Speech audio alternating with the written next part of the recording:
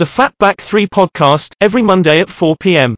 I can't help but live in the moment. Eyes lock when you talk, it's slow motion. Well, your eyes, they look like the sun on the ocean. You look amazing to me. Sometimes it feels right, I can't help but show it. I think that we're meant to be. I can't help but live in the moment. The Fatback 3 podcast, every Monday at 4 p.m. Hello everybody and welcome to the Fatback 3 football podcast. This week we've been 10 days in now with football returning, and I for one are absolutely over the moon. So this week we're going to concentrate on talking about football returning, what's happened, and the overall talking points of this weekend. So I'm joined again by Wigan Paul. Evening. Evening. So boys, we're 10 days, 11 days since football's returned. I don't know about you guys, but obviously we've a lot of chat's been flown in between us three about certain games and stuff, so it's great to have it back, isn't it? Definitely. Only problem is life's going its way, so I can't watch as many as I want to. I'm happy football's back, and I'm happy there's all these games on to watch, but I've got to admit I've been tuning off a lot of them.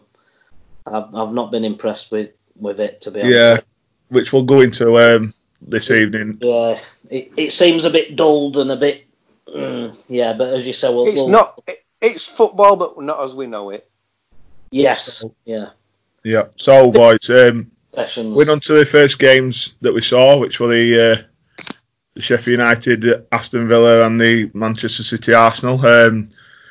Couple of things really, obviously being behind closed doors, there's been obviously a few minor rule changes in the games now.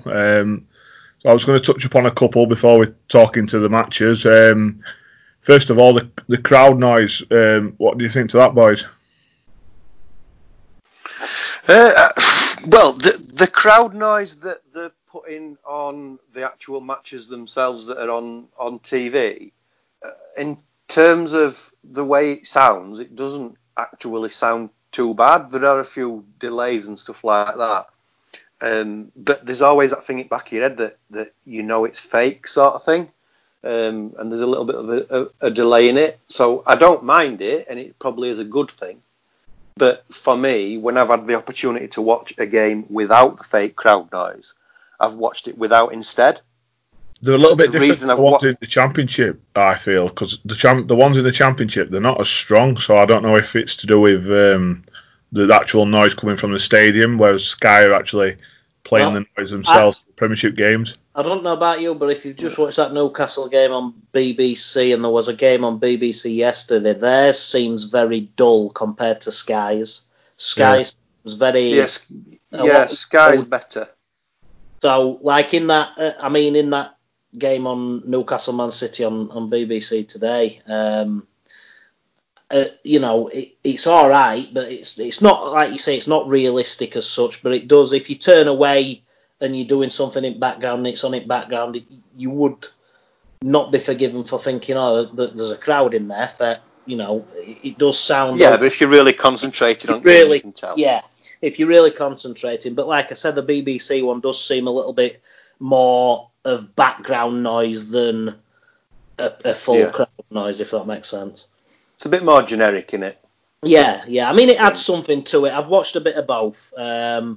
And like I say, if you are pottering about and you've got a game on, which I've done with a lot of these games, to be honest, I've watched a few all the way through, and I've watched obviously all Newcastle's all the way through. But if you're just pottering about, crowd noise, it feels like you're at home on a Saturday evening and Sky evening game on a Saturday's on in background. You know what I mean? It does feel a little bit. Yeah, good stuff. The 5 substitute rule. Brought that in. Obviously, there's a lot of players are going to be playing every 3 or 4 days, and there's going to be more chances of picking injuries up. And obviously, I know these guys have been doing the fitness during lockdown, but we're not playing football for 3 months. I think going on a little bit what we've just been saying earlier, Ox, with the games have not been as good. I think the 5 substitute rule is probably a good decision, just to keep everybody fresh. You disagree? Yeah, I think they are. I disagree as well. I think it's making it more like a friendly match. Personally, if they'd have said 4 substitutes, just give them an extra sub, then fair enough. Yeah, I think 5, and then if it goes to extra time in a cup game, you get 6. It is almost like a friendly match. It's half a team you're changing. It's probably more better for the better teams. That's what we're going to say. That's like Manchester United. Manchester United suits them better.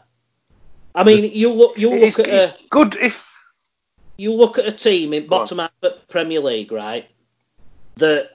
Let's take for Newcastle, for example, because I'm a Newcastle fan. So you look at their bench, and on a normal game week, you've got 3 substitutes. We've probably got 3 decent subs on bench. Then you look below that, and it's like, they're not going to change a game. And it's pretty much same for all below half. Whereas your Man Cities and your Man U's and your Chelsea's and teams like this are bringing on £70 million players from bench as the 4th or 5th substitute. And it's like... Who did Burnley play other day? Watford. Anyway, but I can't remember who they were playing, but Burnley were playing, and you're allowed to 5-0 or whatever, didn't it? Last week. They played Watford in between that. I can't remember who they were playing, but one of the games that they were playing, you could name. I'm sure they said you can name 9 subs, didn't they? Because you can bring 5 on. Yeah. Burnley named 7, and 2 of them were goalkeepers. Yeah. So So the reason why I don't agree with it is because there's a gulf already between the rich teams and the so-called lesser teams, and it just makes that bridge bigger. Yeah, exactly. In my opinion. No, that's a fair point. And as well as that, I just think it has dulled the games down. You've got more stoppages, and then you've got to have them in groups. So like there'll be 2 coming on or 3 coming on at once, and it dulls everything down. You're not subs aren't getting time to make an impact, and then by the time they're all on. It is almost like a training match, to be honest. And I think they keep discussing doing these kind of things beyond this season, which I don't think that's a good move. I think under the circumstances, they've tried to just probably accommodate one of the top teams from what you guys said, which I probably agree with, to be honest with you. But I think going further afield when hopefully things do get back to more normality, then I don't think it is a wise move. I think, like you said, the smaller squads will struggle to get 9 players on the bench, and obviously to try and impact games against the better teams. Because the other one I'm going to touch upon, which is another thing I don't particularly feel will carry on much longer, is these drinks breaks. They're only doing that because it's summer. Like, do you know if you've got a World Cup, if you've got a World Cup, they have drinks breaks, don't they? But again, I'm not a fan of it because it's not really. There's been a couple of days that have been hot. Fair enough, having drinks breaks on them days. But there were one other day it were raining and they had. Yeah, Gary Neville's slated it a few times. Like, really? I know it's classed as summer, but come on. I get it when it's roasting, like they did in World Cup once, didn't they? They did it. I get it then. But like you say, when it's absolutely banging it down, what's the point? Yeah, and it's just another disturbance. It just makes it like. I mean, I've been to a few friendly matches pre-season to watch Newcastle or to watch other teams as well, and they sort of split it into 4 quarters because they have a little drinks break, a little substitutes, this and that, and it dulls it down. It doesn't feel to me like we're watching proper football, and I know we're not watching. No, but you can you can have proper football without a crowd. Without all these, it's too many stoppages. Like I feel like for example, the old cliche, they'll be glad of half time.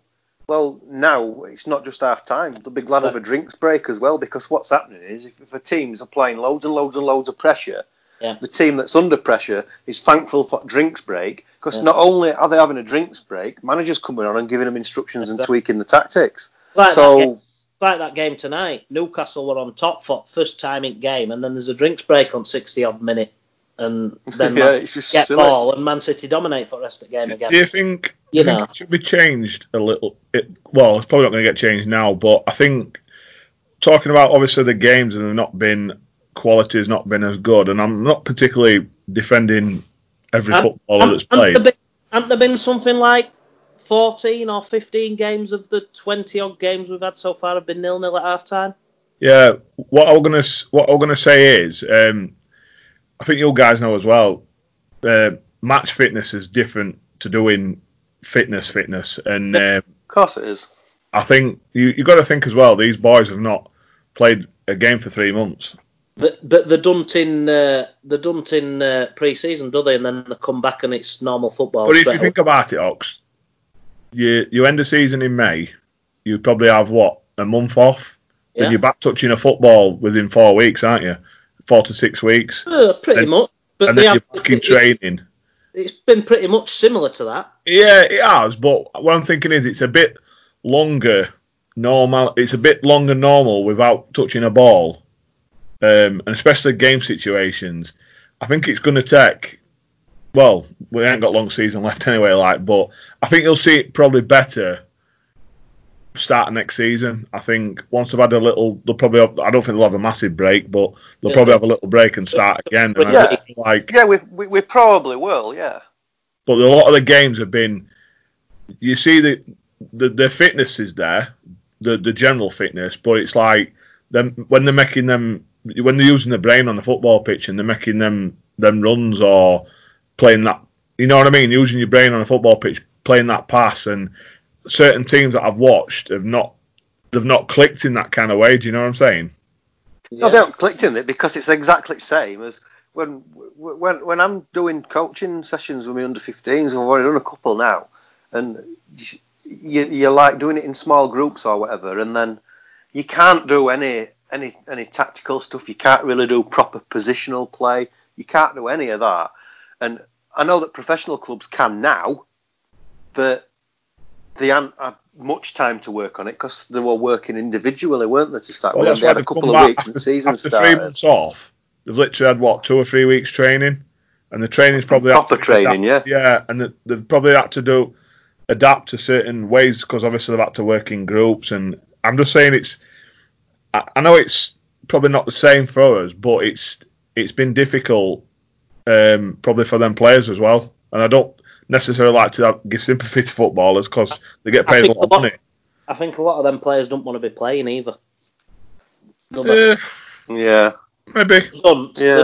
A lot of them. I think it's the ones which we'll probably go on to a little bit later on is with some of the contract situations that have happened in certain clubs, and I think that's probably I see it more down that road than anything else. Well, there's what's his name at Charlton? Yeah. Lyle Taylor. Yeah. That's the one, yeah. There's a few out there, Ryan Fraser at Bournemouth. Bournemouth, yeah. Yeah, I think them kind of people, yeah, it's a difficult one, but I don't know. But anyway, I'm glad it's back and going on to Summit Games. Obviously, the first one I want to talk about is the phantom goal at Villa Park. Absolute shambles. I couldn't believe when I saw that. How that was not given, I do not know.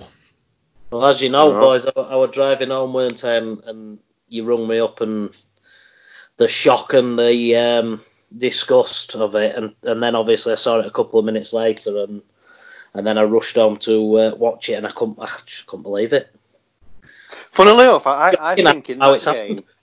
Yeah, if goal line technology didn't exist, the ref would have given the goal. Exactly. But the refs are told to trust in the technology, so the ref might have thought, that's over the line, but he didn't give it because his watch didn't buzz. But wouldn't you think the linesman would get involved in that? Because the linesman, obviously, realistically, should be... He'll be saying though, won't he, surely? He'll be thinking, I think that went over the line, but if his watch hadn't buzzed, then does he not pay quite as much attention? If you're reffing that game, though, just from the goalkeeper and the defender's reactions alone, and you look at that keeper when he's took that ball off that line, you know that's in. No matter technology or not, you know that's in. So surely, then you say, is this technology working today? That's gone in. Well, That's in. they've said it buzzed at half time, didn't it? It buzzed at half time saying goal. So they've got to award goal for me there at half time. Well, you'd think, but apparently, what they've said is that at one point, not long after that phantom goal, the ref could have referred it to VAR. Yeah. But is it the ref's job to refer it to VAR, or is it up to the people at VAR to have a word in referee's ear and says, we've just watched that back, mate, we're over the line, give goal? Surely VAR just go into his ear and say, that's over the line. Something's wrong with your watch, that's over the line, surely. That's what I'm saying. So they've got two bits of technology that can complement each other, but they decided to not put them together. Shocking. It's crazy for me. Absolutely, it's an absolute shambles. Yeah, definitely. And I'm not giving any blame or anything to referee, because, like I said, the refs are specifically told. Is it Dermot Gallagher? He works as a referee person for Sky or BT Sport or one or two, I can't remember. And he said the ref's not to blame because the ref is told to trust in the technology. Basically, if he thinks the ball has crossed the line, it's just his opinion, whereas the technology is fact. So if the technology is not saying that the ball's crossed the line, he's then going to say to himself, look like it were over that line, but it must not have been. So you can't blame ref at all for me. It's the technology. But why the VAR panel didn't come to him and say it's over that line, that mate, I don't know. Somebody needed to help him there. It's not a good start. They made him look a twat, really. Yeah, it weren't a good start, was it, for 3 months without football, and then first game back, you don't want that, do you? It weren't good at all. Quick question, boys. We've watched a lot of games since it started. Is there any particular team or performance of one game that's really stood out and impressed you? Man City for me. Yeah, for me as well. I think that it suits them playing behind closed doors. They've looked sharp, haven't they? They don't have many fans anyway when it's full, but playing behind closed doors, they can just play their sort of training style pass and move game, can't they? And they've just ripped teams apart. There's no pressure. There's no. And obviously Liverpool have done great. They've won league and this and that, but for me, Man City, even in the game at Chelsea where they lost, I thought they played some great football. Two teams that have stood out for me, but for wrong reasons, Watford and Arsenal. Yeah, agree. I've forgotten who it was. It might have been Merson, but I don't think it was. But it was a former Arsenal player who's now working as a pundit, and he said that it might have been Charlie Nicholas, and he said that basically this is before it all football started back, and he said he worries for the likes of Arsenal when they're playing behind closed doors, and he were basing that on like a pre-restart friendly game they had, and he said, and what he said was, it was totally correct in my eye, and what he said is that it worries for Arsenal, particularly the defence, because when the crowd's there, it keeps the players honest. And what he means by that is David Luiz got caught out in a friendly game versus Reading at Arsenal because he was doing something stupid with ball, like trying to flick it over somebody's head or do something stupid, basically, and show off. And it ended up costing him a goal. And then it comes to that game, and then he makes an error for a goal and then gives a penalty away for another goal. And what he said basically came true. And what he means by being honest is, if you're playing and there's crowd there and there's a bit of pressure can affect you in a positive and a negative way. And if you're there and you've got a load of crowd there, you think to yourself, I'm not going to mess about here. It's gone. It's in Rose Head or whatever. But when there's no crowd there, you know they're not going to get on your back. Does it make you try things that you wouldn't normally do? this is why you've got to be like top level of professionalism, haven't you? And I just don't think that he's had that. And thing is with Arsenal as well is they've got no bottle, have they? And they've got players hide for Arsenal. So when there's a crowd there, if a player's hiding, fans will let them know. Whereas now they're getting away with it. That's it. The current crop, the defence is appalling. Absolutely appalling. He can't have done that bad. He's got a new contract. Well, this is it. That desperation because of current situation. People laughed at me when Koscielny left and they signed David Luiz, and people were saying he's a great signing. We're like 4 million or something. Well, for next to nothing. 10 million. And I said, "What it?" About 8, I think, because I think our one that said, I think he's a weird one because I think I probably put my hands up. Our one that said, I think it weren't the fact of the signing him. I think it was for the price, because despite his bad things, he is a Brazilian international. And yeah, he is. Brazilian international for £8 million is not bad. Yeah, he's a cracking footballer, but he isn't a great defender. My point back then was... To that, Buge, Roque Jr. was a Brazilian international. That was all for me then. There you go. So what Gilberto, that left back that Spurs signed, and he was atrocious. So these Brazilian international defenders, they can't defend anyway. Well, I think I'll probably rephrase that then. What I meant is I'll go back to that season he played at Chelsea under Conte. In a free. And he were in the back three. Yeah. His other two people correct his errors a lot of time. Still made errors. What I'm saying is he's not. Don't get me wrong. He's very. He's erratic. He's talented. But he's talented, and I just felt like he's good.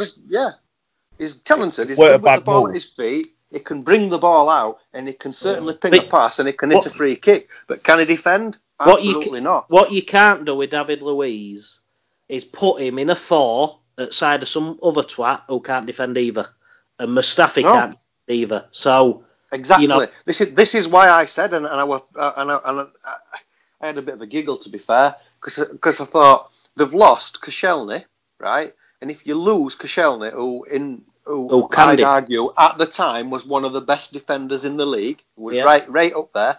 He left. He can defend. He's a proper defender, and he's a proper leader at back. You lose him and you replace him with David Luiz?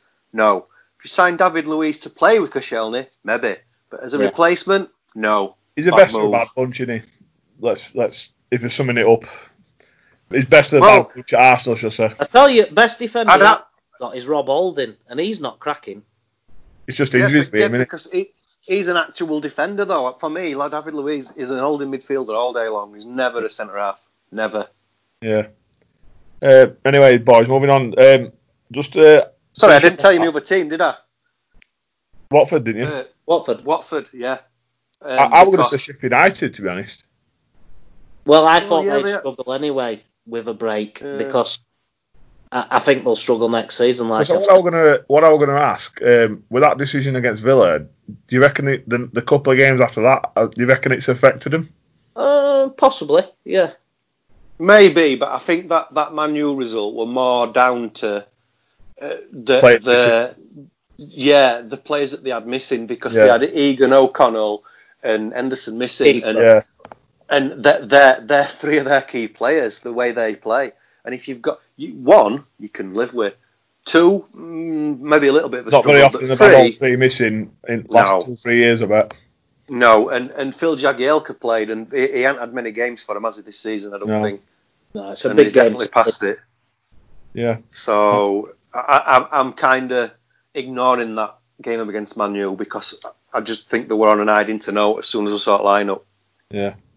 Right, boys, moving on. I'm going to talk about, obviously, just been on about Liverpool winning the league.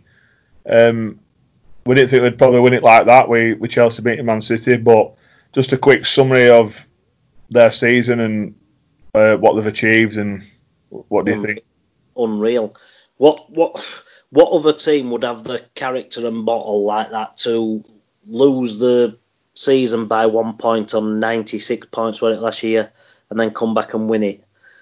It's incredible character. And if you think about season before, mate, as well, if you think about it, they got to Champions League final, right, and they lost. Next season, they won it. Premier League, they got pipped very narrowly, and then season after, they went out and won it. And they got, like I said, Champions League final, and they improved. They got second in league only just lost out, and then won it. So the key thing about Liverpool for me, they're a massively talented bunch of players. They play a nice style of football, but it's obviously the actual football is absolutely nothing unless you've got right mentality, and they've absolutely proved that they have, and it is well deserved, isn't it? Nobody can deny it. You think they'll win it next year? I think possibly. I think everybody else is going to improve as well. They need to strengthen while they are. They can't just think, oh, we're good enough now. I still think the weak in midfield a little bit. I think they need a little bit more in there, and probably another fullback to support the two that they've got if one of them gets injured. They can't just keep sticking Milner in at left back every week, you know. Yeah, they can't get complacent. And you know I like stats, but I've got a stat for you here. 2 years ago, right, Spurs had finished above Liverpool for 7 of the last 8 seasons, right? That's a good stat, mate, to be honest. Yeah, this is 2 years ago. Spurs built a new stadium. Liverpool invested in squad. Yeah. Now look at the difference. Yeah. Same with back in day, innit? They bought a stadium, Man City, Man U, and whatever were buying players, and they haven't won up for years. So this might be unpopular with Liverpool fans, but I don't think they will win league next year. And there's a couple of reasons really. I'm not saying they have been a little bit fortunate with injuries. I think they've been quite. Yeah, they have had many. Yeah. And I think they have been very fortunate. Yeah, I agree. And I think with Mane and Salah going to African nations at some point next season, I think they might struggle. They've got to get some backup in there. Yeah, that's obviously if they do get some backup. But I think with them 3 up front, I think when they played Everton last week, I think it was Salah. Yeah, Salah were missing, weren't he? And they didn't seem to click. And then when they played Crystal Palace, they were on fire. They do when 1 or 2 of them are when they do. That's the thing with Man City, when they make their substitutions, it never changes the style of play, and they always seem to perform. Yes, I know they've had injury troubles this year and that, but Man City's squad depth is far greater than Liverpool's, and if Liverpool lose Mane, Salah, Keita, I don't know, Firmino's injured while these are out, you know, or they lose Van Dijk, the players coming at the Man City's level of player coming in. So I think they need some depth behind. Yeah, because Liverpool's front three is that potent that basically Liverpool can just give the ball to them three, and they know something's going to happen. So they do rely heavily on them. That's not a dig at them or anything, but they just do. So if a couple, like you say, if a couple of them are out, then they can still grind out a 1-0 win because the defence is pretty solid as well. But if it's the odd game here and there, you can do that. But if it's for a prolonged period of time, if they lose somebody like Van Dijk for a month, that's going to be a massive blow to them. Because they've got. Well, look at Man City when they lost Laporte, who's not good in my opinion. Exactly. Yeah. No. But and then you've got Chelsea as well. Chelsea have recruited. Chelsea have been brilliant this season, and they've recruited really well already. Yeah, they're going to be a threat. They're going to be a threat because all them young players that have played well this year are just going to get better. You know, I rate exactly. And people like that, you know. So strengthened at the start of slowly. As usual. Yeah, and as usual, Man City will fully conform to financial fair play rules and splash the cash. Yeah. Anyway, so and don't forget, if they get banned from Europe, they won't have as many fixtures. Yeah. So that's why I feel a bit stronger towards Man City winning league next year, because if that does happen, you've only seen it happen in the past when teams have not been involved in Europe. Obviously that year with Chelsea weren't, and when they won it under Conte. And I think if Man City do strengthen as well, having that freshness in squad, it might do them a massive favour. How's about it will. Liverpool finishing third next year? Maybe. You know, like some teams that, you know, I know it's the first title for years, and I know how much I rate Klopp and that, and I think they'll probably still be in top two, but if they just let a little bit of complacency and they don't strengthen like they need to, and Chelsea are coming with these good signings, could be a Man City Chelsea title race. You never know.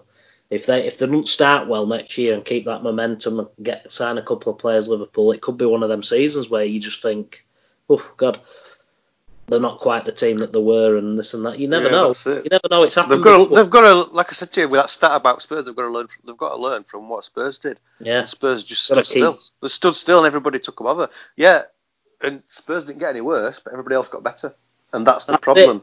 And that's what always annoyed me. Do you know when you listen to radio or you listen to Sky when Spurs were up there, and everybody used to say, "How can you improve that first 11?" And I used to say, "There's loads of ways. You can always improve it. Miles better than what Spurs have got in that team.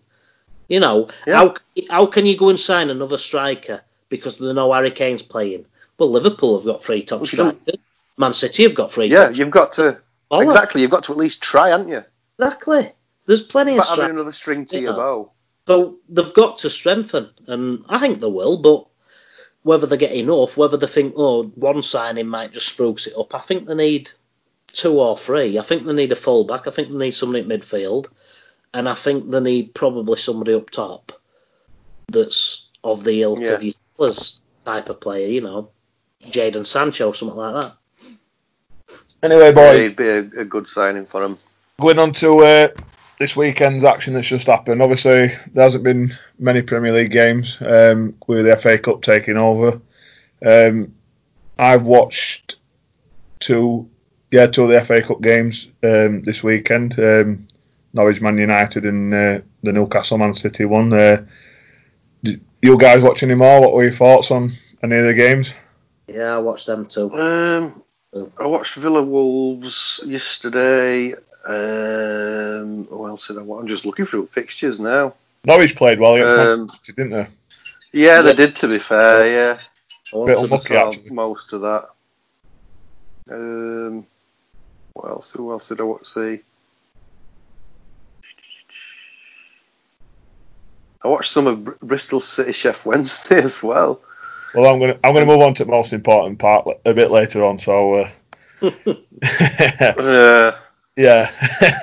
Anyways, but yeah, going to these FA Cup games. Obviously, we've just been watching the Newcastle Man City game, and I must be disappointing for your Ox to lose, but I think I found it difficult tonight. As I said in group chat before, I thought it'd be sort of 4 or 5. I just think at the end of the day, you turn up, unless you've got a manager like Rafa who can organise you to a win playing that style, you don't attempt to play that style. In first half, I can't remember us connecting 3 passes, and there were a stat popped up on 40th minute, completed passes. Man City 188, Newcastle 15. In 40 seconds. We've completed 15 passes in 42nd minute. And you can't. It's terrible. If you're playing a team with Man City's quality, you can't just keep giving them the ball. Now, you could say if we don't get that penalty away and Dwight Gale scores that tap in, it's a different game. You could say that, but at the end of the day, you can't play for 90 minutes like we did in first half and expect a result. Now, in second half, I thought we played a lot better. And again, these drinks breaks didn't help because every time we had momentum, there were a long substitution break or there were a drinks break, and then Man City are back on top. But like you said, Dwight Gale scores that, it's maybe a different game, but I were expecting sort of 4 or 5. But cup quarter final, you're safe in league, go and have a go. Go toe to toe with him, and if you get beat 6-0, you get beat 6-0, don't you? You know.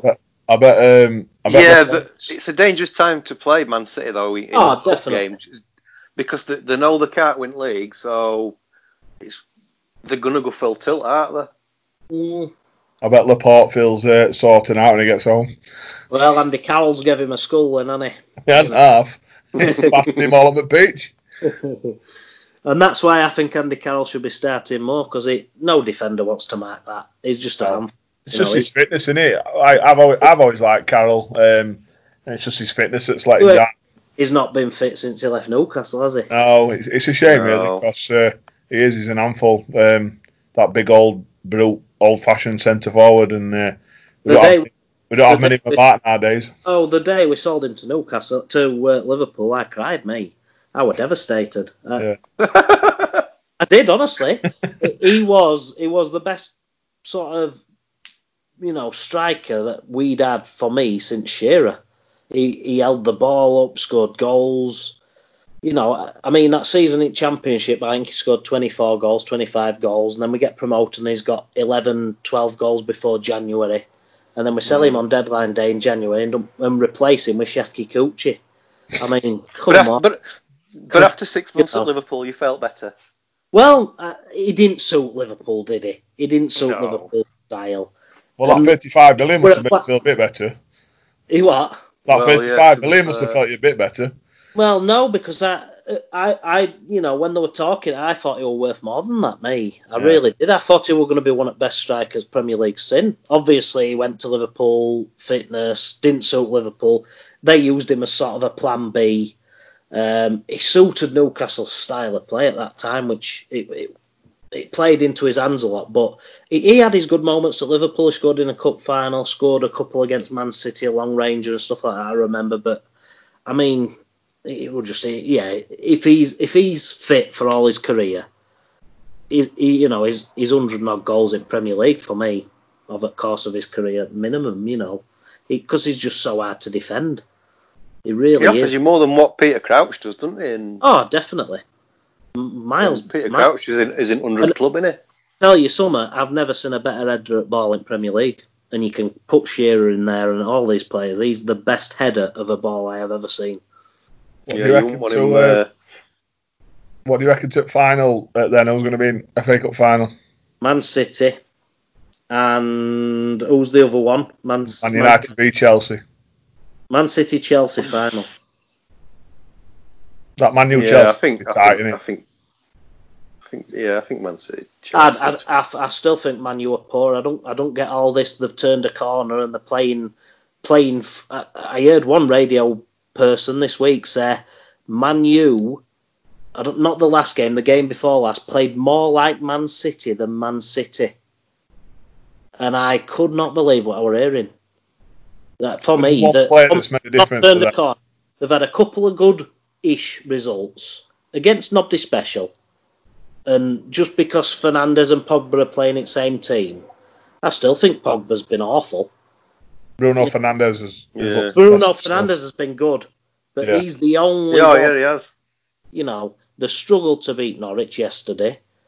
For me, not for me. Man U are miles away still. Miles away. Still a couple of bad eggs in that dressing room. Your Lingard, your Pogba's miles away.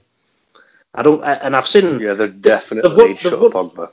They've won 2 or 3 games, and there's Merson and all these on Soccer Saturday saying they're going to be in a title challenge next year. Come on, Jesus. No, yeah. I can't see it. They'll be lucky to get in top 4 again next year. Lucky. They've just been on a good run of late, haven't they? Yeah, that's all it is. There's just no special. I've not been blown away by him or thought, oh God, yeah, these are serious contenders now. I just don't get the hype. It's just the old Man U hype. I'd be shocked if this manager's still in January next year. I think he's clueless. Personally, it's just my opinion, but. I think he'll get more time on that though, based on him being a Man U legend, and I think that's why they appointed him in first place, because at fan unrest. If you get anybody that job who's not an ex-Man U player, then when Solskjaer were having bad results and that, any other manager that weren't a ex-Man U player, they'd have got rid of him. But they got sick of chopping and changing, and they could only justify keeping somebody on and having patience with him because he were an ex-Man U player. That's what I think. Tell you something, if they waste 80 million on Jack Grealish, I'll be laughing my balls off, I will. If they waste that sort of money on him, I'll love it. I agree. So, boys, moving on. Obviously, I've been down to talk about this for the last 40 minutes. The Championship, obviously, been a good weekend for myself, for Leeds. Did you watch the Leeds game? No, I saw clips of it, mate. I didn't watch it. I watched it on and off while I was doing other stuff. Obviously, big talking point, minus the result, is the Mitrovic assault on Ben White. Still in 70s, that, mate. Not wrong with that. Yeah. It were a bit weird at first because you didn't see it, and then when they showed you replay, it gets worse every time you do see it. And we've discussed Mitrovic before, haven't we? Yeah. I love the bloke. I love him. I love the way he plays. I think he's a cracking player. I love his, shall we call it, shithousery. I love it because I think every team knows it. Sometimes he just can't quite control it, and then you get your incidents but in the that. first minute of a very important game like that, I just think if that were one of our players, I'd be absolutely livid because, Cameron's picked up these things now. Oh, he'll get a ban. He's going to get banned for that, and I just find it absolutely crazy to do that. First time you see full on, sort of full speed, I looked at it and I thought, oh, what's everybody moaning about? Yeah. And then you see it again, and you see him look up, and you see him do it, and you think, ooh, that's naughty. That's a bit... Look at it this way. In Premier League, with VAR, he's gone. Yeah, definitely. Without a doubt. Definitely. And I just think, another thing I want to say as well, without sounding too biased, Ben White absolutely were outstanding yesterday because... He marked at game, didn't he? He was sensational, Ox. He every time he had the ball, he was getting to the point where Mitrovic was getting ball halfway line, and White were literally, as soon as he touched ball, he intercepted him, bang, and he won everything in air. I couldn't praise the lad any higher yesterday. To get a whack like that at first minute and to absolutely there's not many people in Championship I've seen handle Mitrovic, and Ben White yesterday was sensational. He'll make a great partner. It's a shame for you then, isn't it? Won't he? You what, Wig? Yeah. It's a shame for you then, isn't it? It looks like Brighton looks like they're going to stay up, so they'll want him back. Well, I'm just hoping we get there first, but like I said... But if I'm honest, mate, even if... I think even if Brighton stay up, Leeds go up, and Leeds want him, I don't think it's going to be at Leeds next season anyway, because he'll either be back at Brighton and in first team, if they're in Premier League, and or there might even be offers from one of the big clubs, because I do rate him that highly. I'm telling you. You what, sorry? Koulibaly's signing for Man City. He's going to be his partner. Ben White. Ben White and Koulibaly for Man City next year. Interesting. But going on to the rest of the game, it was a very strange game, to be honest with you. Obviously, we behind closed doors more than anything. But we got the early goal from my friend Bamford. Bloody hell. I know. And he took it well. Really well.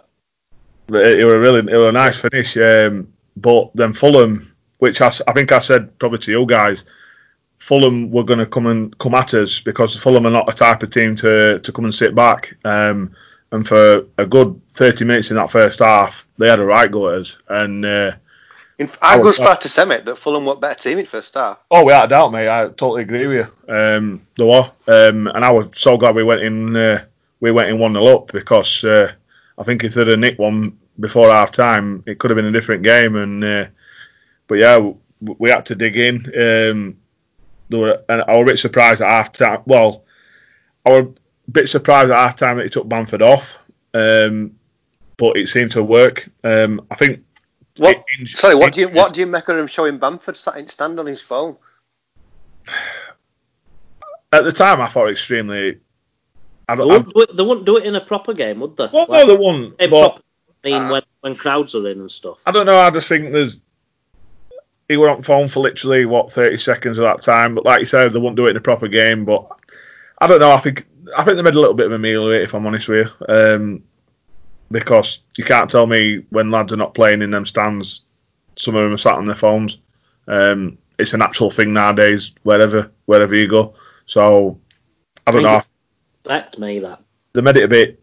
I thought they made it a little bit over the top, to be honest with you, in my opinion. But yeah, going on to the second. I don't think the fans would like to see it. Don't think fans like to see it, but like you said, I think they made too much of it. Yeah, and then when he took him off, I was a bit surprised, but I think they said it were tactical reasons. But then he had an ice pack on his knee, so I weren't 100% sure if he was fit. Because Costa, the other lad that went off, he was hurting his groin. But them changes seemed to galvanise us. And well, he had to change something. Yeah, and as soon as we got the second goal, which was atrocious defending by Fulham, it was game over. And then Pablo Hernandez, what a boy! He just made that pass for that third goal.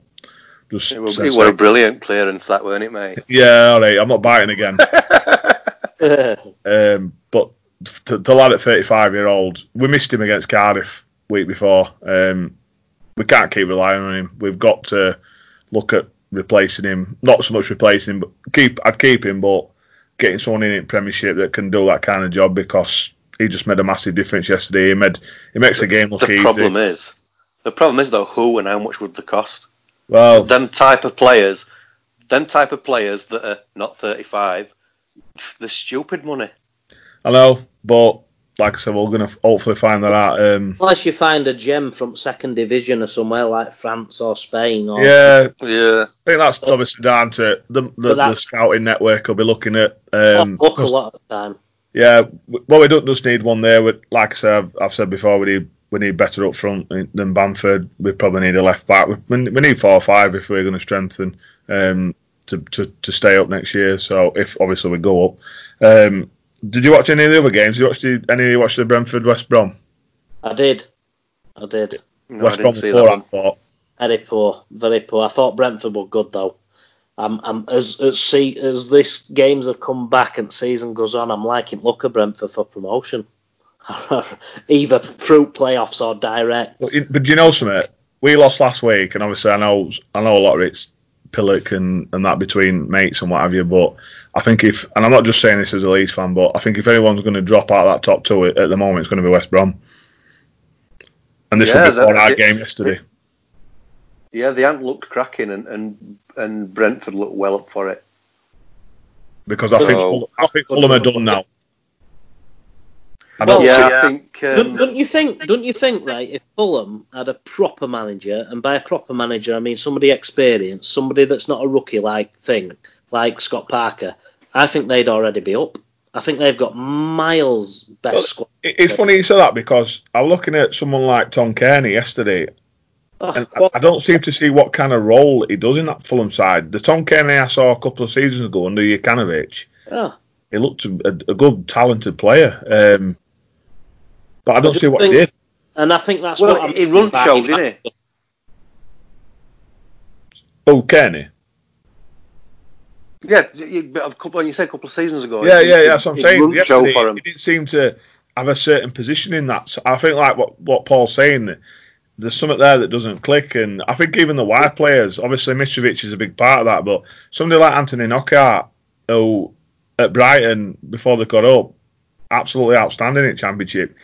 He were a bit threatening yesterday, but he don't seem to have that kind of threat he had at Brighton.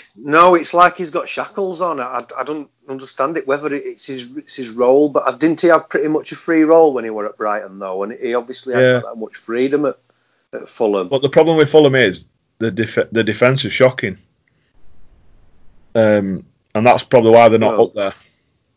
It was against Leeds. Oh, it was terrible, that second goal. But I just feel like stick somebody like a Warnock with them players. I agree with you.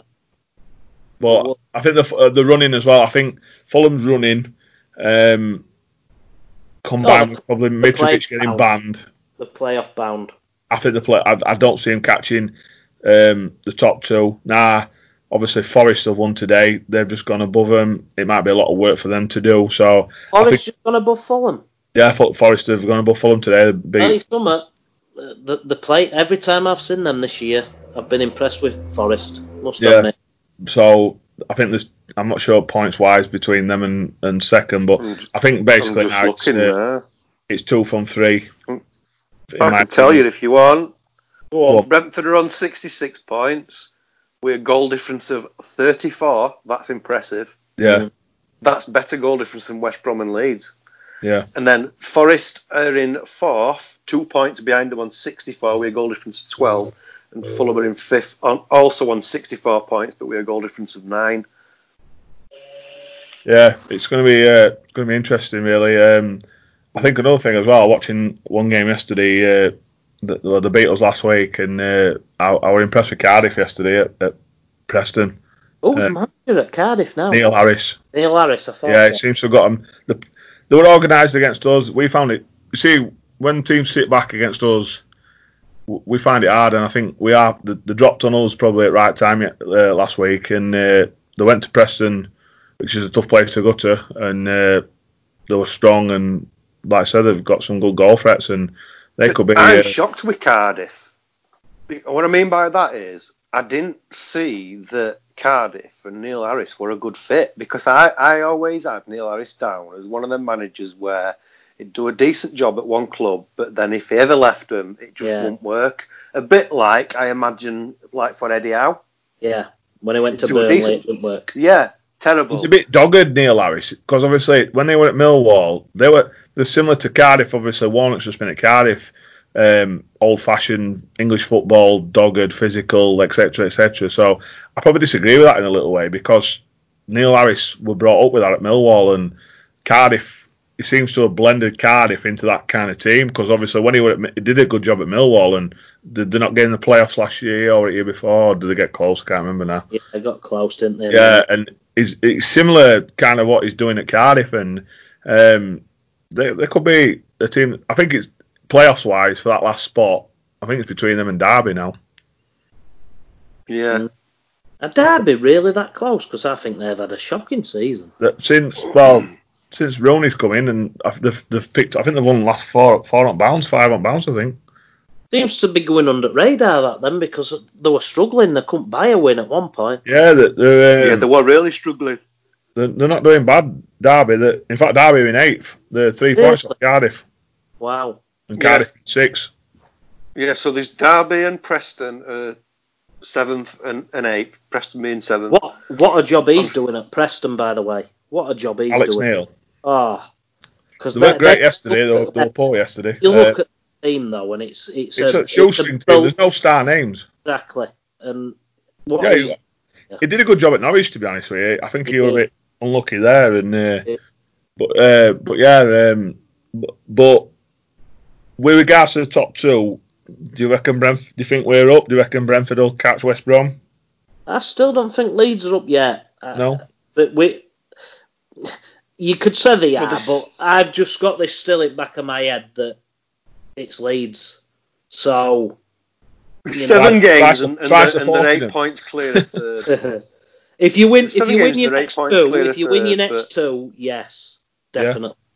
But I think if you lose 1, draw 1, or lose 2, and results go against you, Luton at home. I think you've got to fear Brentford.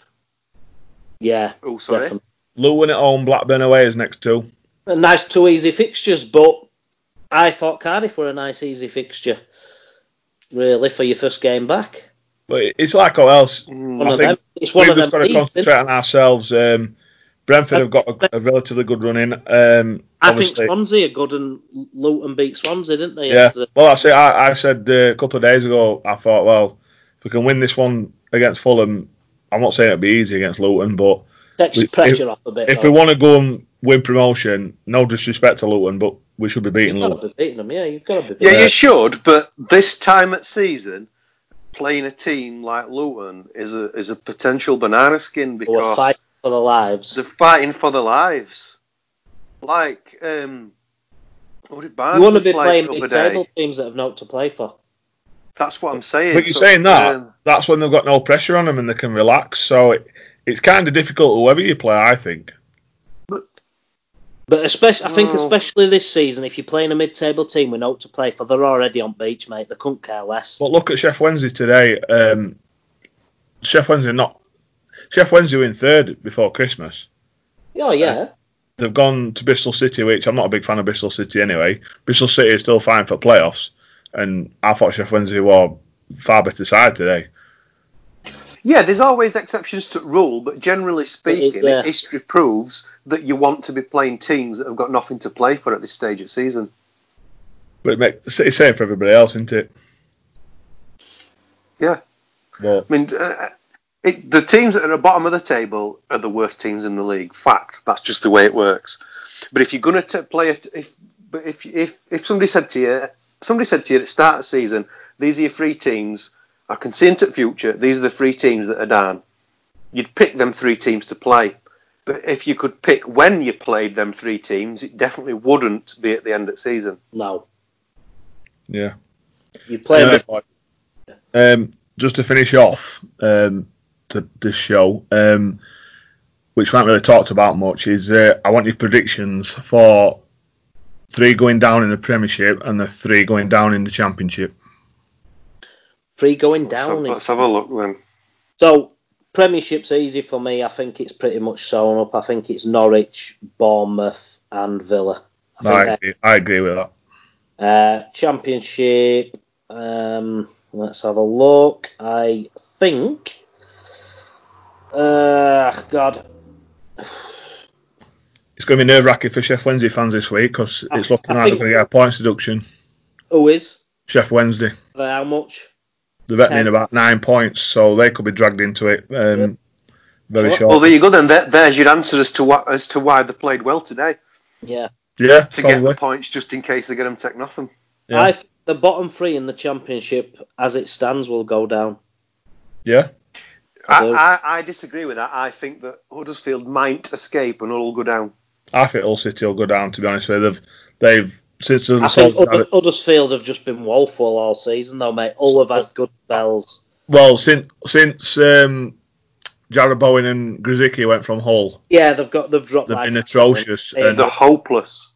They've had them, which probably another thing we haven't really talked about is the contract disputes. They've had 3 or 4 of them that have refused to play during the end of the season. So I think that club itself and with them owners, I just feel like they're on a downward spiral. I think if you're saying Hull will go down, then I think Barnsley will survive. Yeah. Rather than Huddersfield, yeah. Well, actually, from what I've seen at Barnsley since we've restarted, they've actually had a bit of newfound steel in them. Yeah. Yeah. I tell you something. Against Millwall. Yeah. And they won, didn't they, first game back? Yeah, who did they play before that? And they won, and I didn't expect them to at all. They played QPR away and won. Yes, they did. They've got some interesting games coming up as well, Barnsley. I'm just looking that they've got to go to Stoke. They've got to go to Luton. There you go. You say that. They've got to come to us. These are the big games. And to be fair, I hope Barnsley stay up because I know as a Leeds fan you'll want them to go down, Booth. But as far as I'm concerned, if Barnsley are anything above League One, they're punching above the weight. Yeah. Absolutely. Could be potentially 3 Yorkshire clubs going down. Yeah, potentially. Yeah. Which I'll tell you one team that won't be going down, that's Middlesbrough. Yeah, no, I agree. No, they won't. I love him. No. I think he's brilliant. He is. First game in, 2-0 win, was it? First game in. Jonathan Woodgate couldn't buy a win. Just shows you battling against relegation, right? If you're in Championship, you're battling against relegation, you sack your manager, and you go and ask all of the fans who they want to be the manager, just who's going to save them from relegation, 99% of them would say Neil Warnock. Well, possibly. He's had more retirements than Oxley. Yeah, he has. I said it at work last week. I said he's retired 4 times in the last 5 seasons. And then it's what, you know, he keeps getting these job offers, and it's like, well, I keep them up. If I get till end of season, it's I'll get a couple of million or whatever I've been paid for keeping them up, whatever. And then, do I take it next season and have another chance of another promotion? Do I? Yeah. You know, it's a no-lose situation. He's a very, you know what I mean? He's a very good championship manager, isn't he? Yeah. And to be fair, Can't knock him for that. He's done all right in Premier League. He's not had tools to work with a lot of times, has he? But he's done all right. No. He's not embarrassed a team in Premier League. Sheffield United shouldn't have gone down that year that he took them up because of West Ham thing. You know, they were ripped off, a point away from staying up. QPR were just a shit show for every manager. He sorted it out and then could have possibly kept him in, and they decided Mark Hughes were a better fit, which. So he's not had masses of luck, but you know he took Cardiff up. They were doing all right in middle of the season, and then just dropped off. And you know you look at that game at Chelsea where that offside goal, 3 points there or a point, whatever it were going to be, that it cost him, and stuff like that. So he's not had luck. I feel sorry for him a bit really when he's gone up there. He's not had luck, but a quality manager. I love him to bits, me. Right, boys. I'm going to end it at that. Been a good show. Nice to get football back and plenty to talk about, and hopefully we'll all have happy faces again in the next couple of weeks with some good results for our teams. Hopefully. So anyway, thank you everybody for listening, and we'll see you soon. Good night. See you soon, folks. Bye. I can't help but live in the moment. The Fatback 3 podcast, every Monday at 4 p.m.